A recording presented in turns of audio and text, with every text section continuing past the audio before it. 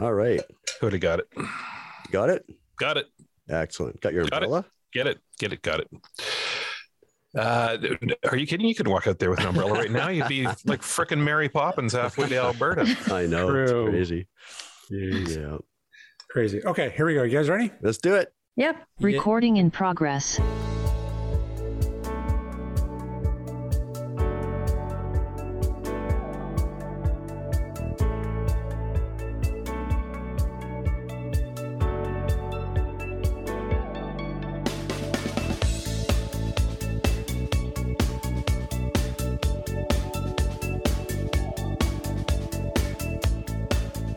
Hey, and welcome to another episode of AT Banter. Banter. This is, of course, the podcast where we talk with advocates and members of the disability community to educate and inspire better conversation about disability. My name is Rob Minot. Joining me today is Mr. Ryan Fleury. Hello. Hey, there's Mr. Steve Barclay. Where? And joining us once again, Liz Malone. Greetings from down under, Canada. Well, listen, you would not want to be under us today because you would be getting really wet. While we're underwater. Yeah, we're going through some stuff. We have an atmospheric river. Okay, can I just pause for a second? And so what's the deal with this? Is this just me, or are they just inventing new terms, or like what's going on? Like heat dome, then we got weather bomb, now we've got atmospheric river. Like what's with all these new terms? Are they new terms? Bomb cyclone. Bomb cyclone, Yeah. That's right. Yeah. What is going on? My favorite is Sharknado. Well, yeah, Personally. we're waiting for that. I believe, as the great Canadian band once put it, it's the end of the world as we know it, and I feel fine. Wait, REM is Canadian? Isn't that Bare Naked Ladies? Nope. No. Is it? That's REM? Oh, okay. Well, never mind. That's the great American band once. Oh man! But did you hear? And plus, did you hear about this thing in Egypt where there was a big storm there, and then a bunch of scorpions Yeah. This guy. came out of hiding, I guess, and went because I guess all the rain kind of washed them out of their usual spots, and they went into everybody's houses. And supposedly over the weekend, there's like 530 people that had to go to the hospital because of scorpion stings. Crazy. Yeah. So I guess at least we don't have that. Yeah, I don't feel so bad now about just having a little bit of water in my basement. Yeah, I'll take flooding over scorpions. Thanks. Yep. Yeah. We got it pretty good. Well, I wouldn't say we got it pretty good, but Well, we do. The city of Merritt, 7,000 people had to be evacuated today. We have it pretty good. Yeah, it's We true. do.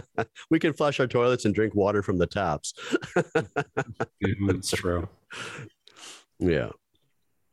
Perspective. It's all perspective. True. So how are you, Liz?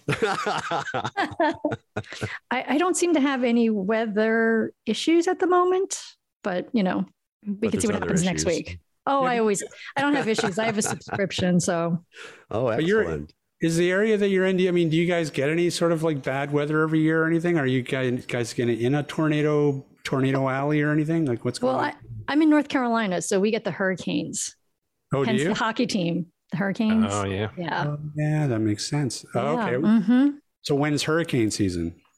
I feel like it's always Always.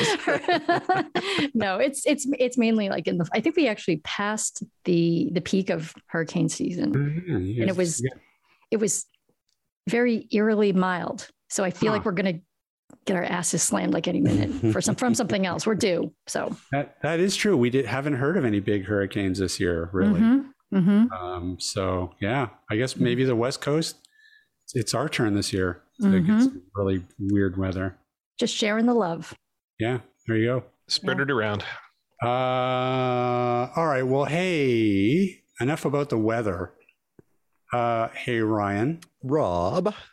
What are we doing today?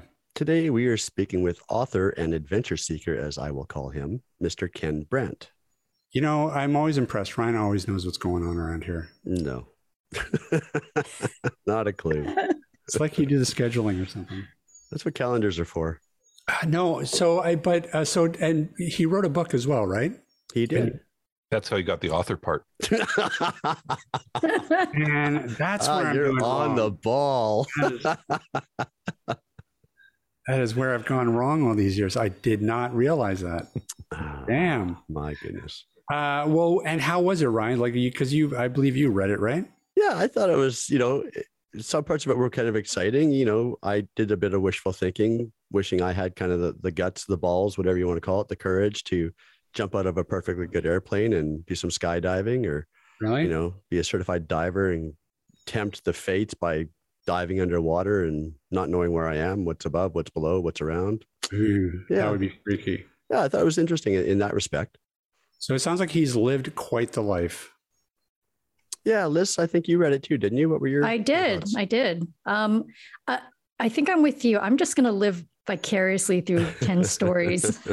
I'm not really into the whole being dragged between two horses thing. That's just me personally. Maybe some people are into that, but yeah, I think I've outgrown that phase of my life. Yes. I don't know if you guys can hear that. My balcony is literally like a wind tunnel right now.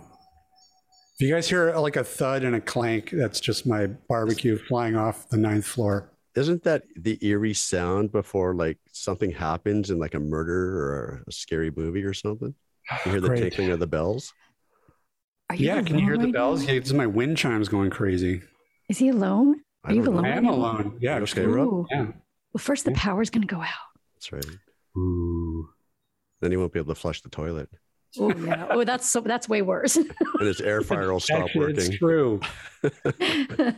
It's true, actually. About a couple months ago, my building turned the water off, and they I don't know. I guess I thought it was on the wrong day, and it caught me by surprise. It sucks not be able to flush the toilet, and you're not expecting it. That's a bad day. Yeah, it didn't suck that day.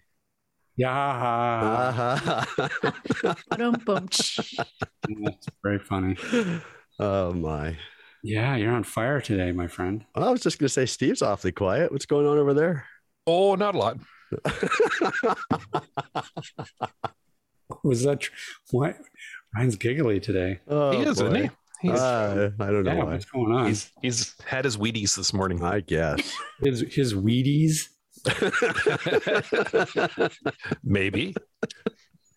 What explain? Hey, new Hey. marketing idea, Wheaties. I know, right? Oh. $1 million trademark, copyright. The edible that keeps you regular.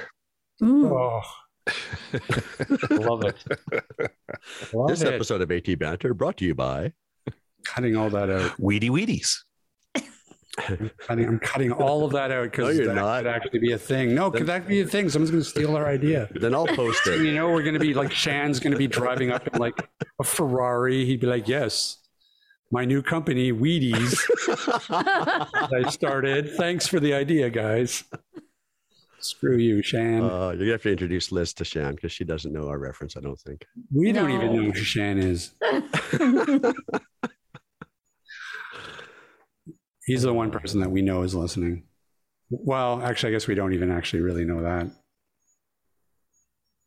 But we assume he is. Hey, Shan. He's probably listening. Probably. Yeah, exactly. All right. Well, I'm excited to talk to Mr. Brandt and talk a little bit about the book and some of these experiences that he's had because this sounds very interesting and crap that I wouldn't even do. So, and you guys know the daredevil that I am. Yes. Not. Left that door wide open for anyone. Took that one. Live large, guys. Live large. What do you mean? Well, we've had the skydiving discussion before, Steve. You said that you would never skydive ever. No, that's not true. I have skydived Yeah, Steve twice. has. What? Yeah. No, I would never bungee jump. Oh, that's what I'm thinking of. That's right. Yeah, no, you see, skydiving, they give you a perfectly serviceable parachute. You jump out. Bungee jumping, that's just like simulated suicide. That's Right. just crazy. Well, the parachute was serviceable when it boarded the plane. Correct. You don't know if it's going to be when you leave the plane. Well, that's why they give you two. That's true. Oh, you get two? There's Yeah. a safety An emergency chute. or a backup. What do they call it? Backup, emergency, Oh, the really? oh crap parachute. that's the one. Yeah. Okay. The backups shoot the secondary, whatever you want to call it. You don't ever want to have to use it. That's Is it like a spare tire where it's like smaller and stuff, and it I kind of think works? it but not is. nearly It's as like well? it looks a little flimsy. It looks like a kite. yeah, they are a fair bit smaller, and you do go down a little faster with them, so the landing's a little harder. Yeah. But having it be the alternative between that and going splat into a pancake form on the ground, I think I'll go with the secondary chute. Okay, well, so let me ask you this question then. Would you bungee jump if you were wearing a parachute? No, because there's no time to get one open. Oh, yeah, that's a good point. All right, fair. Now, one of the things I discovered, because I originally, when I went to go parachuting, I was trying to overcome my fear of heights.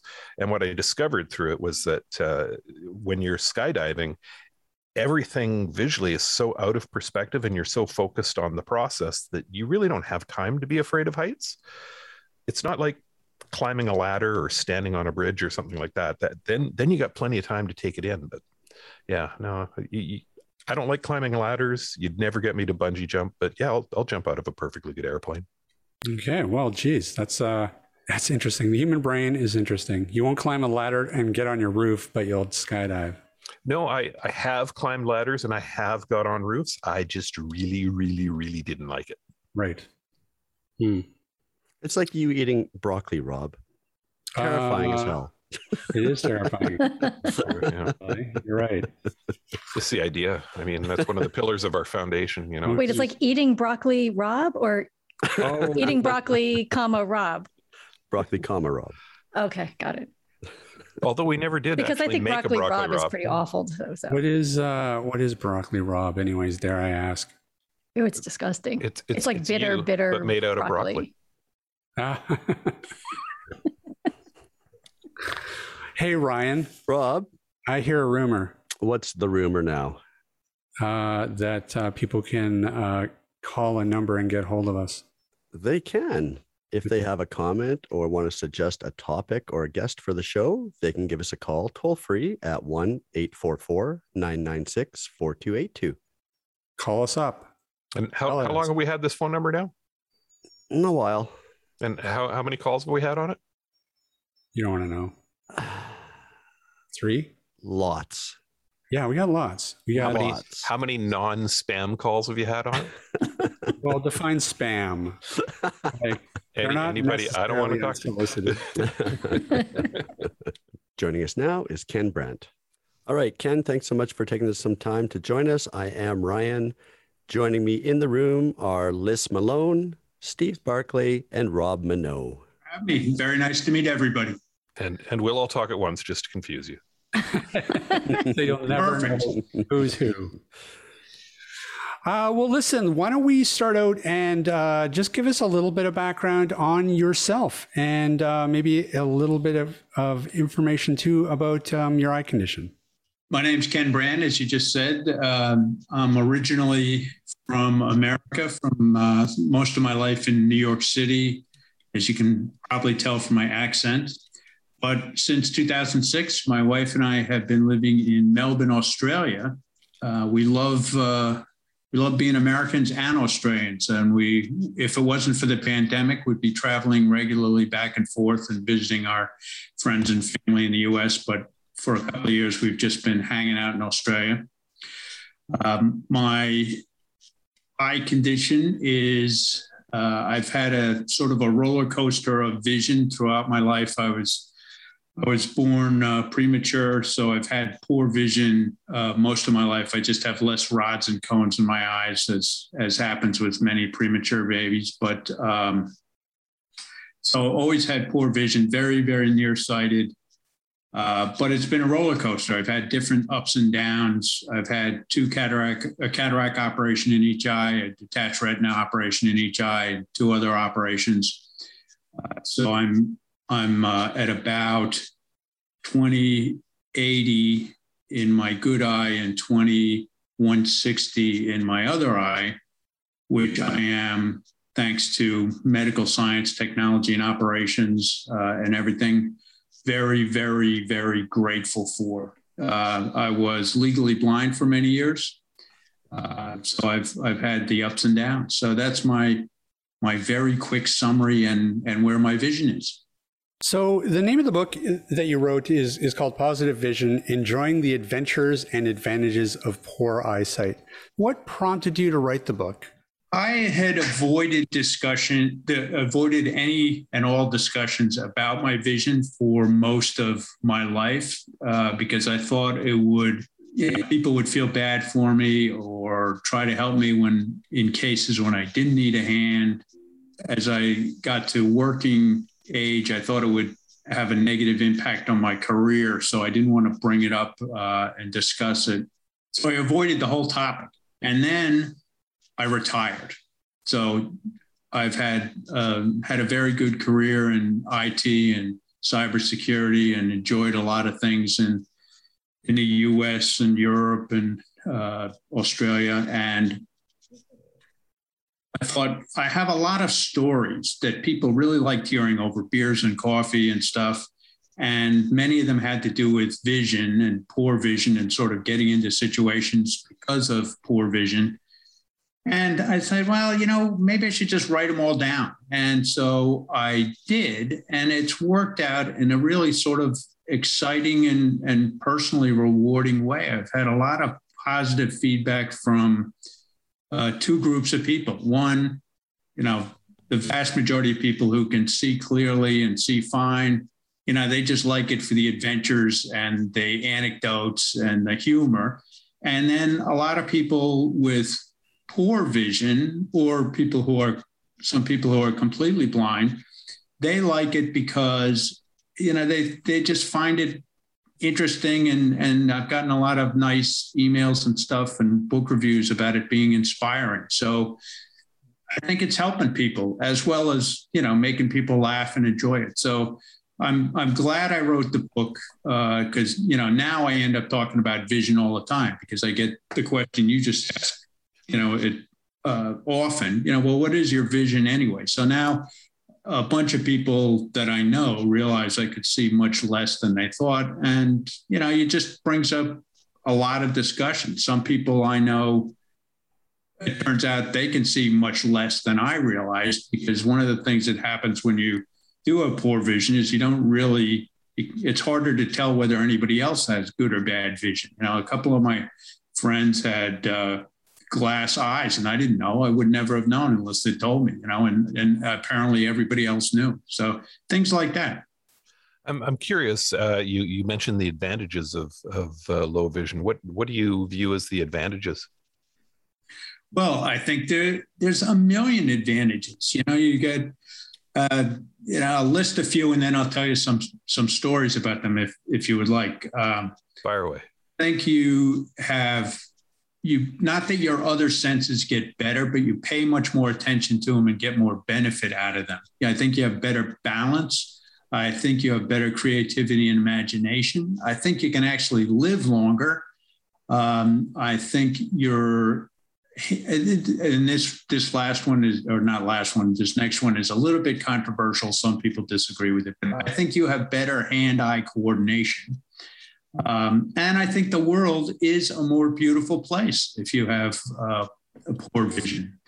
Now, I'll give you some examples of that last one. So if two people, one with really good vision and one with poor vision, are standing next to each other and they're looking at similar things, say they're looking at beautiful mountains or valleys or rivers or oceans or beaches or forests, or they're looking at beautiful man-made things, cities, towns, artworks, giant statues, or they're looking at people, of all of those cases. It's a nice thing they're looking at, right? But the person with the really good vision might not just be seeing the nice stuff. They might be seeing, oh, wait a minute, there's a little graffiti over here. Oh, there's a little litter over there. Oh, wait a minute. There's a little rust over here. Oh, wait a minute. That person has a couple of scars and maybe some wrinkles. Well, yeah, people like me with poor vision, they might not notice any of that stuff. For us, the world is a more beautiful place. That's an interesting take. So basically, you're constantly in soft focus. It always seems confusing to me because people like to ask how your vision varies from theirs, and it's very difficult to describe because you've never had vision like theirs. You know, so you're not really. I'm never really sure how to even begin to discuss it. You know, I think the measurement things, you know, make a big difference. You know, when you explain to people what 2080 or 2160 means, or you know, what the equivalent in metrics, 624 or 648. But it's a tough thing because everybody's vision is different. Some people see, you know, like small parts of the scope of what they could be looking at. The light perception varies, color perception varies. So for me personally, it's just very nearsighted, you know, but it varies for everybody. So I'm curious to find out what your opinions are when it comes to what the biggest misconceptions are for those of us who live in blindness or low vision. I think sadly, the biggest thing is that people are not capable of many of the jobs that they can do. So they're not even considered, not even interviewed. And I think the number of low vision and blind people who are unemployed or underemployed is a staggeringly high percentage. And the more that can be done to change that perception, and some of that's with, you know, and you guys are experts in this area, some of that is just the technology is tremendously different than 5, 10, 20 years ago. So that's a big help. But a bigger thing is, a lot of companies it just wouldn't occur to them to interview somebody with really low vision or being completely blind. And the more that can change, the more lives of blind and low vision people can really significantly change. Yeah, it's interesting that you say that. And I feel like low vision is sort of it's sort of unique too. It has its own unique set of problems because it's sort of this in-between area between, sight and blindness. And I think not a lot of members of the general public really recognize the idea that blindness and low vision, like it's all a gradient. And like you said before, it is very different based on what your condition is, et cetera. I mean, there's tons and tons of different conditions. And so it's not just you can either see or you have a white cane and you can't. And that can really play into the idea of even having an invisible disability, because, people will say, well, you don't look blind. And so they don't necessarily will recognize the fact that you might need adaptations or need some sort of help, technology wise based on your vision. So it can really be a tricky balance to maintain. Did you come across that like in your career and sort of as you were growing up? Yes, well, I agree completely. I mean, starting with, you get to the age where you cannot get a driver's license. I mean, it's very good for society. It's very, very good. It saved, who knows how many thousands of lives that I cannot get a driver's license. But it changes things. You're limited in where you can live and how you can get around. And I would never bring up before a job interview that I didn't have a driver's license or couldn't get one. But it would come up sometimes afterwards, and I would be asked to, go here, rent a car, drive this place, and I'd say, well, I can't do that. I don't have a driver's license and can't get one. And I a couple of different times I offered to resign basically on the spot if that was an issue. And they said, no, we'll work around that. We can figure it all out. But it is a hurdle. So you won't be doing any deliveries for Amazon anytime soon, Ken? For many reasons. I worked very hard in IT and cybersecurity, where you'd walk around talking to people, and then you'd be at a computer screen. And very thankfully for me, I love large monitors, and I can work with them. So that's worked great for me. Well, Ken, you and I are very similar in that I am legally blind. I have RP. So once I straddled that, I still straddle that line of being in two worlds, but there isn't any way I'm going to cross back into the non-legally blind category. But that has always been a challenge. What do you disclose at work? How long can you hide it? You want to modify your behavior so it doesn't become apparent that there's something different about you in the way you're performing your duties. And for me, it became a challenge because I had to make that decision because I started to risk my own safety. So then I kind of had to say, look, okay, I have to out myself completely. But it's a very difficult emotional and fiscal decision to make. Yeah, exactly. And it's not, and that's exactly why I didn't write my book it didn't even occur to me to write my book until after I had retired. I wouldn't have done it while I was working. So, that's why. So, the more it can help other people, the better. And I agree with everything you just said completely. I still think I can be an Amazon driver once they get the self-driving cars, but Well, self-driving cars, what a nirvana technology that would be. I can't wait. I'm on the edge of my seat for that. Oh, yeah. A couple of weeks ago, I was in a discussion with Ben Felton. I don't know whether you ever heard of him, but he is a completely blind guy, right? 100% blind. And he holds the world motorcycle blind speed record, which I didn't even know they kept track of these things. So he goes out in the salt flats of Australia and he goes 100. Now, you know what? I could have this mixed up. It's at a minimum, it's like 170 miles per hour, is his record. And to make sure it's fair and that people with, as one of you guys said, that there's all gradients of blindness. So to make sure the record is fair, they spray paint the glass front of the motorcycle helmet completely black. So there's no difference between any of the contenders. And I mean, it's just tremendous. He was sighted till he was, I don't know, in his teens or something. And then he was just always a motorcycle guy, and he didn't see any reason to stop when he became blind. So I want to step back a little bit and talk about, because the book is really, really positive, and it's really full of these really joyful anecdotes, and you can just tell by reading it that you do just naturally have a very positive outlook and attitude, which given that you sort of battled low vision growing up.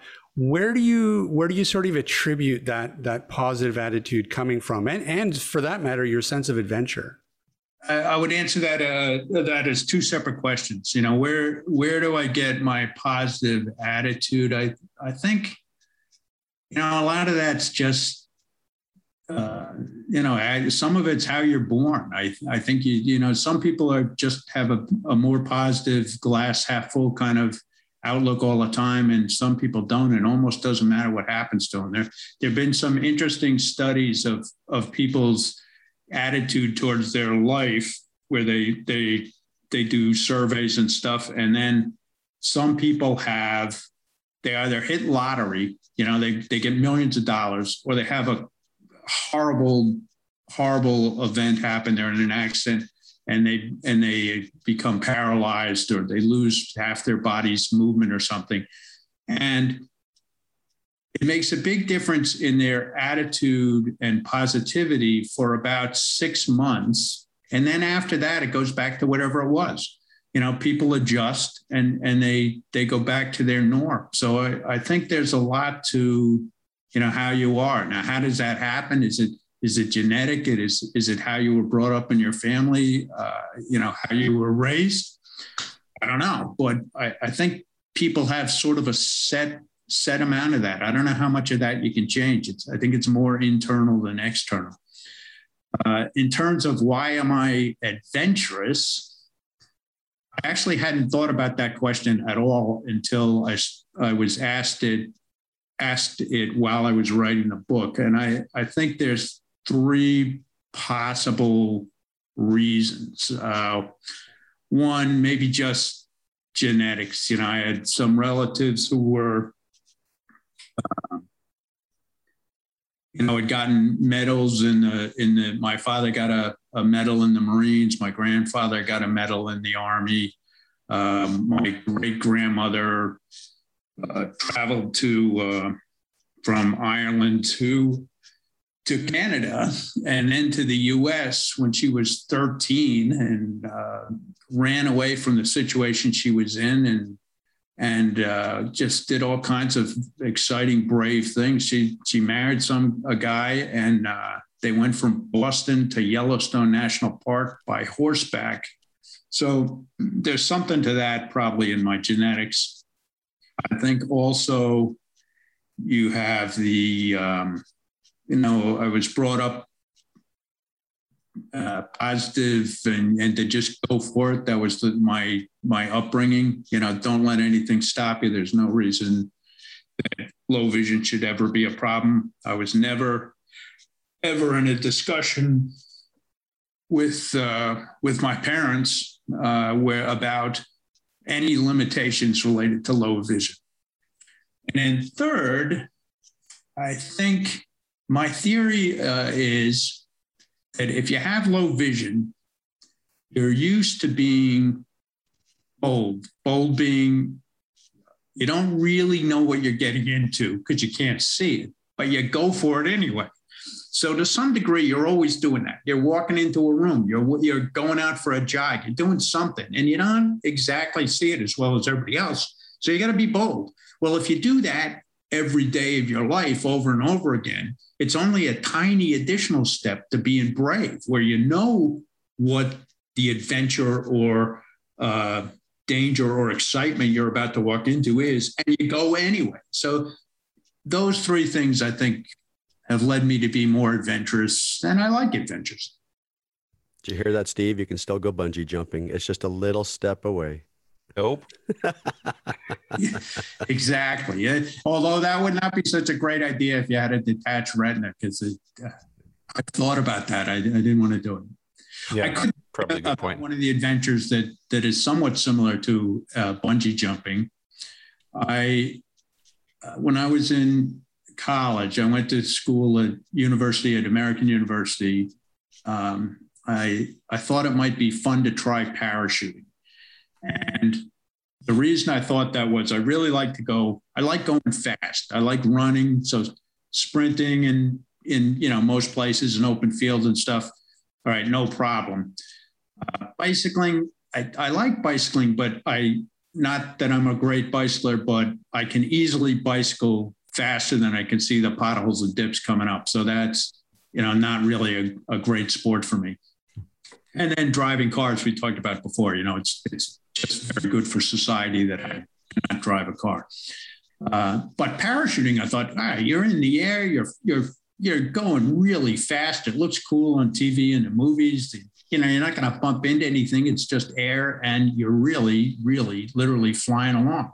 So I thought, all right, got two buddies together, and we went to Downsville, Maryland. That's the real name of the place, Downsville, Maryland, for parachute training.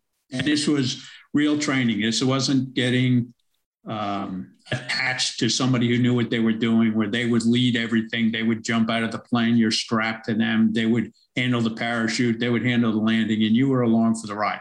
That's probably very, very cool, but that's not what we were doing. We were learning how to do everything ourselves.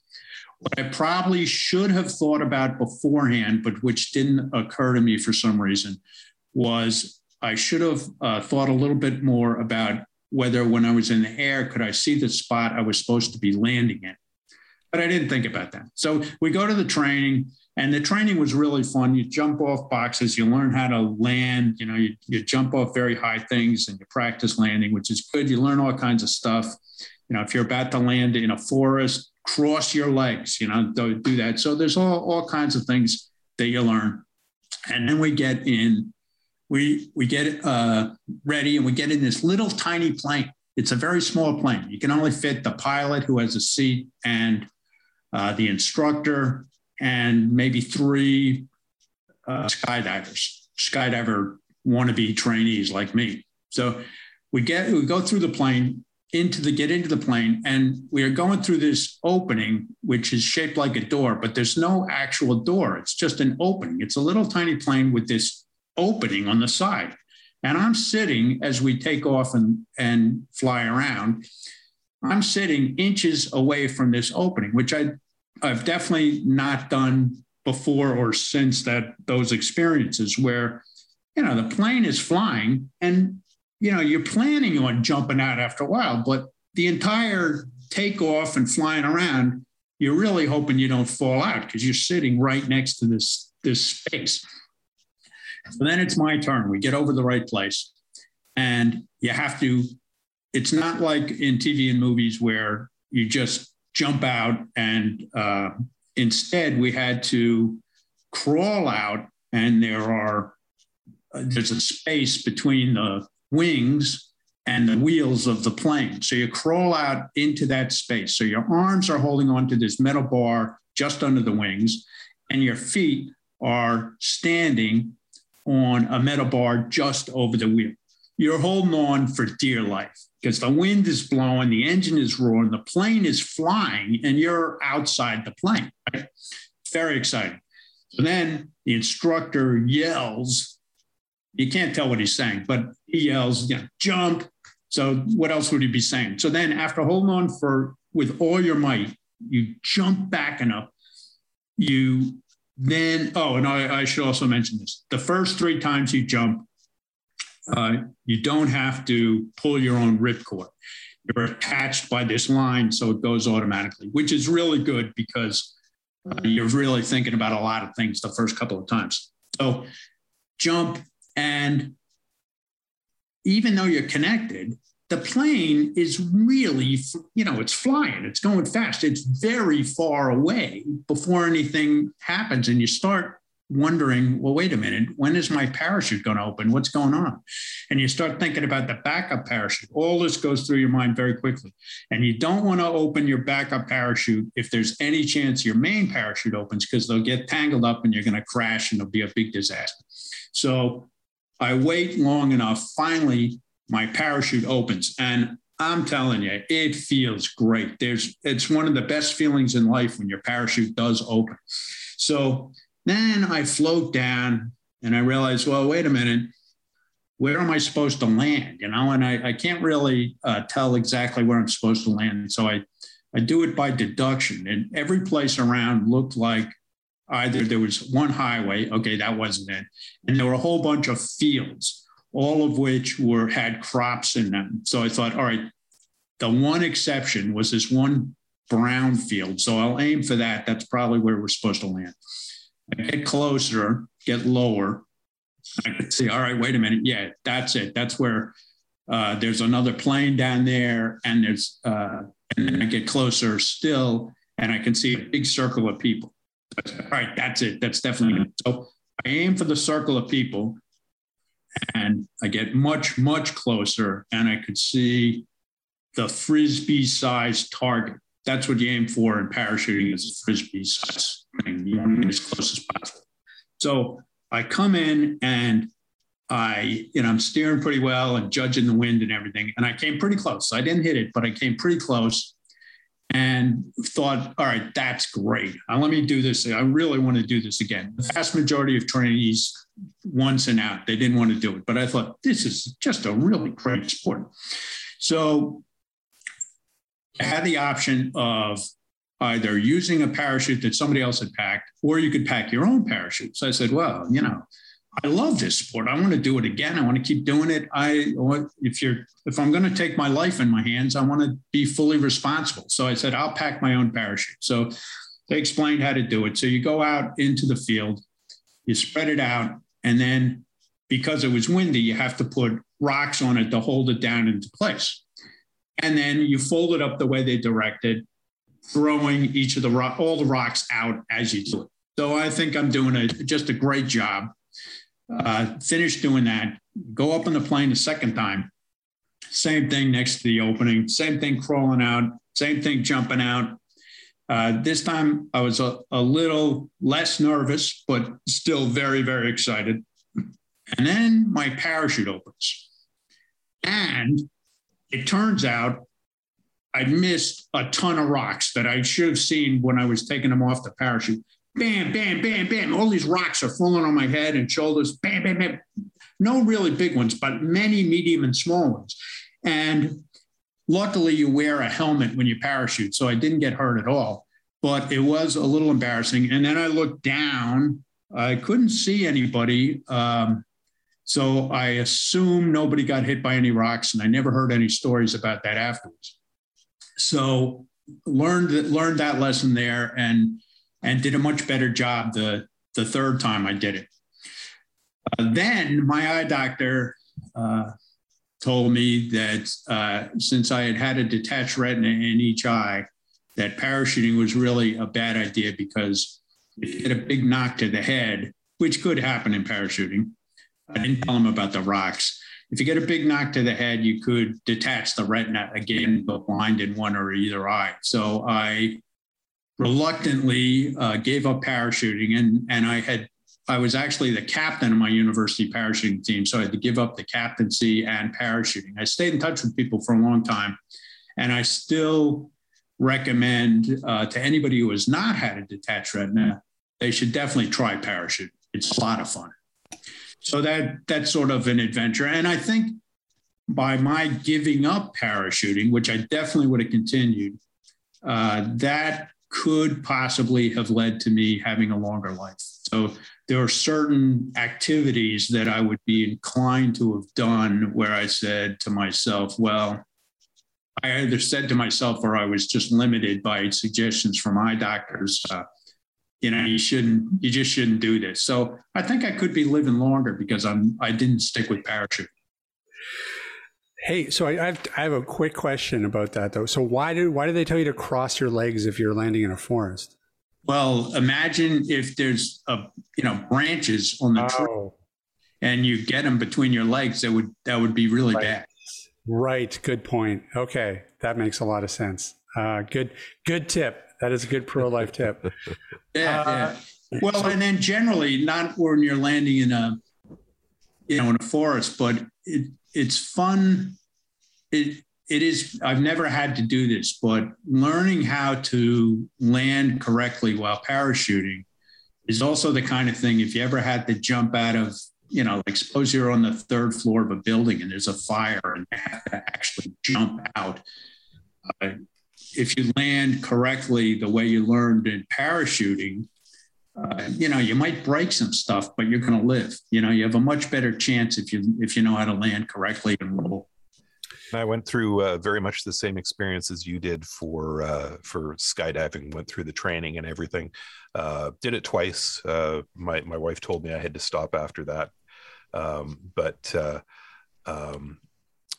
with respect to the landings, while I was doing my second jump, there was a group of competitive skydivers who were landing, and this one guy came boogieing down, and he's doing all these loops and spins and stuff as he's coming down. He's getting really fancy with his parachute, and when he came close to the ground, he realized he was off his mark, and he made a major adjustment and ended up landing square in a ditch. So you did better than the competitive guys.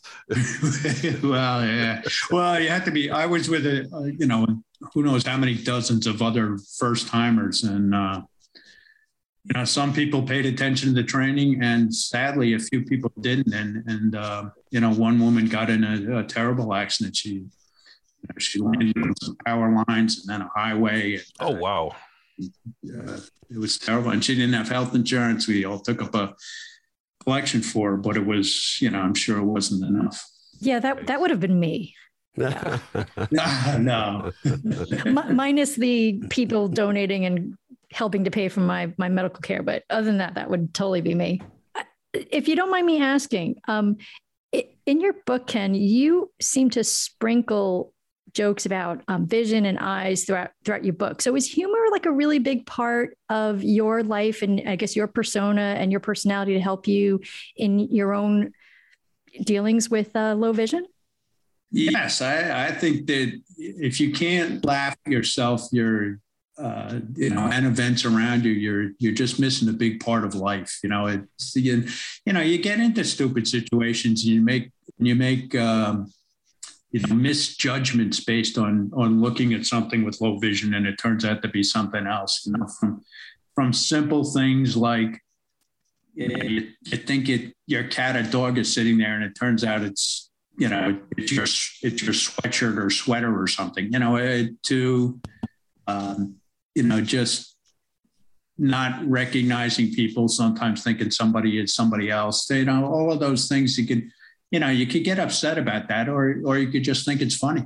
Well, I think it's just so clear from after reading this book that, Ken, you are absolutely a glass half full kind of guy. And it's very refreshing, your perspective. It's definitely a contagious, in a good way, kind of attitude. No, you don't want to use that word in the time of COVID, but I think that the way you approach your own vision barriers and how you've seemed to overcome all of them is extremely inspiring. Well, thank you very much. I hope your listeners agree and want to pick up a copy. Yeah, and it's definitely a recommended reading. There was a passage in there that I'm not going to give a spoiler to, but I have to say I was laying in bed reading it and I just about peed myself. It was hilarious. So I highly recommend, and you did it twice. So I highly recommend people read the book. Thanks very much. Yeah, it's available now. Just recently, it's become an audiobook. I narrated the book. I narrated 98% of the book, and the other 2% was the person who wrote the foreword narrated the foreword. There's a funny or inspiring quote at the start of each chapter, and one person narrated all of those. And there's a joke or several jokes at the end of each chapter, all related. All the quotes and the jokes are related to eyesight and vision. At the end of each chapter, and a different person who's actually a professional actor and comedian narrated those. So it was a fun experience doing the narration, and it's available now, not just as a hardcover, paperback, and ebook, but it's available as an audiobook at any place that sells any books or audiobooks or ebooks. And Ken, if people want to find out more information about you, where can they find you? They can find me on kenbrandt.com, KenBrandt.com. And that also has links to social media. I'd be happy to hear from anybody on LinkedIn or Facebook or Twitter. Or if they want to, if they're a Goodreads person, I'm on Goodreads also. So any of those would be fun. And I love hearing from people. So happy to respond to anybody. Great. Well, we appreciate you taking the time to join us. Thank you. And thank you, Liz and Steve. Thank everybody. It's really great. Oh, man. Well, yeah, I'm telling you, it's a positive fella. Yeah. I don't really know where you kind of get that positivity from. We hear the stories like this over and over again. And I really do believe that a lot of it comes from childhood. Well, and that's where information and education are so powerful, right? It's so easy for parents of a blind or partially sighted child to be searching for information, to find others who are in similar situations. What is my son or daughter going to be capable of? What kind of future are they going to have? So yeah, absolutely. Attitude is everything. And, CNIB is a great resource, Blind Beginnings, of course, podcasts like our own. There's a lot of resources out there for people. So push them out the door. Let them experience the world. Yeah, that's right. I think that, I'm not saying that I would be any different. I think that my instinct too would be to shelter or to protect. And that's not always the right way to go. Sometimes, you do need to let them go and try something and fall down and pick themselves up. And, that really, I think in fact, in terms of a lot of the people that we've talked to, that's what builds their sense of adventure or their sense of confidence later in life. And it's really important. And I think that's the sense that I get is that's sort of how Ken was brought up as well. So I think that this is kind of what happens. But really interesting guy. Book's great. Again, we'll link that in the show notes for anyone who's interested. And And if you have any interest in doing some adventure seeking, whether it be skydiving or deep sea diving or bungee jumping, or even just starting small like I did and do a zip line, go for it. When did you do a zip line? My wife and I did a zip line in Vegas. Really? Yeah. Huh. It was pretty cool. Yeah, I'll bet. Yeah. A little terrifying, stepping off a platform and zooming through the air, but not being able to see what's around you. But again, I guess that's part of the thrill of it, right? You have no idea when the end is coming. You have no idea how long the zip line is. You just don't know until you get there. That would be freaky. I don't know if I could do that. You just step off the platform and away you go. Well, who knew? See, Ryan, you write your book. Write my book, my memoirs. There you go. That's right. Yeah, I can't wait for your memoir. The book that's going to be. It'll be a disaster. Is what no, Bashar. But yeah. All right. So, hey, Ryan. Rob. Where can people find us? They can find us online at atbanter.com. Hey, they can also drop us an email if they so desire, cowbell@atbanter.com. And if they have a comment or suggestion for the show, they can give us a call toll free at 1-844-996-4282. Leave us your name, message, and if you give us your permission, we may play it on an upcoming episode. You never know. They can also find us on all the social media platforms as well. Facebook, Instagram, and Twitter. Yay. We're everywhere. And and soon to be, we'll be in the metaverse. You can come use your virtual reality headset and come talk to us in the virtual guitar dungeon. Stupid. What a stupid idea. We shall see what happens. Yeah, well. Yeah. Anyways, don't want to go down that rabbit hole. All right. Let's get out of here. Big thanks, of course, to Ken Brandt for joining us. And we will see everybody next week. This podcast has been brought to you by Canadian Assistive Technology, providing low vision and blindness solutions across Canada. Find us online at www.canasstech.com.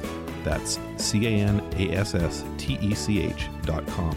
Or call us toll free at 1-844-795-8324. For all your assistive technology servicing needs, call Chaos Technical Services at 778-847-6840 or find them online at chaostechnicalservices.com.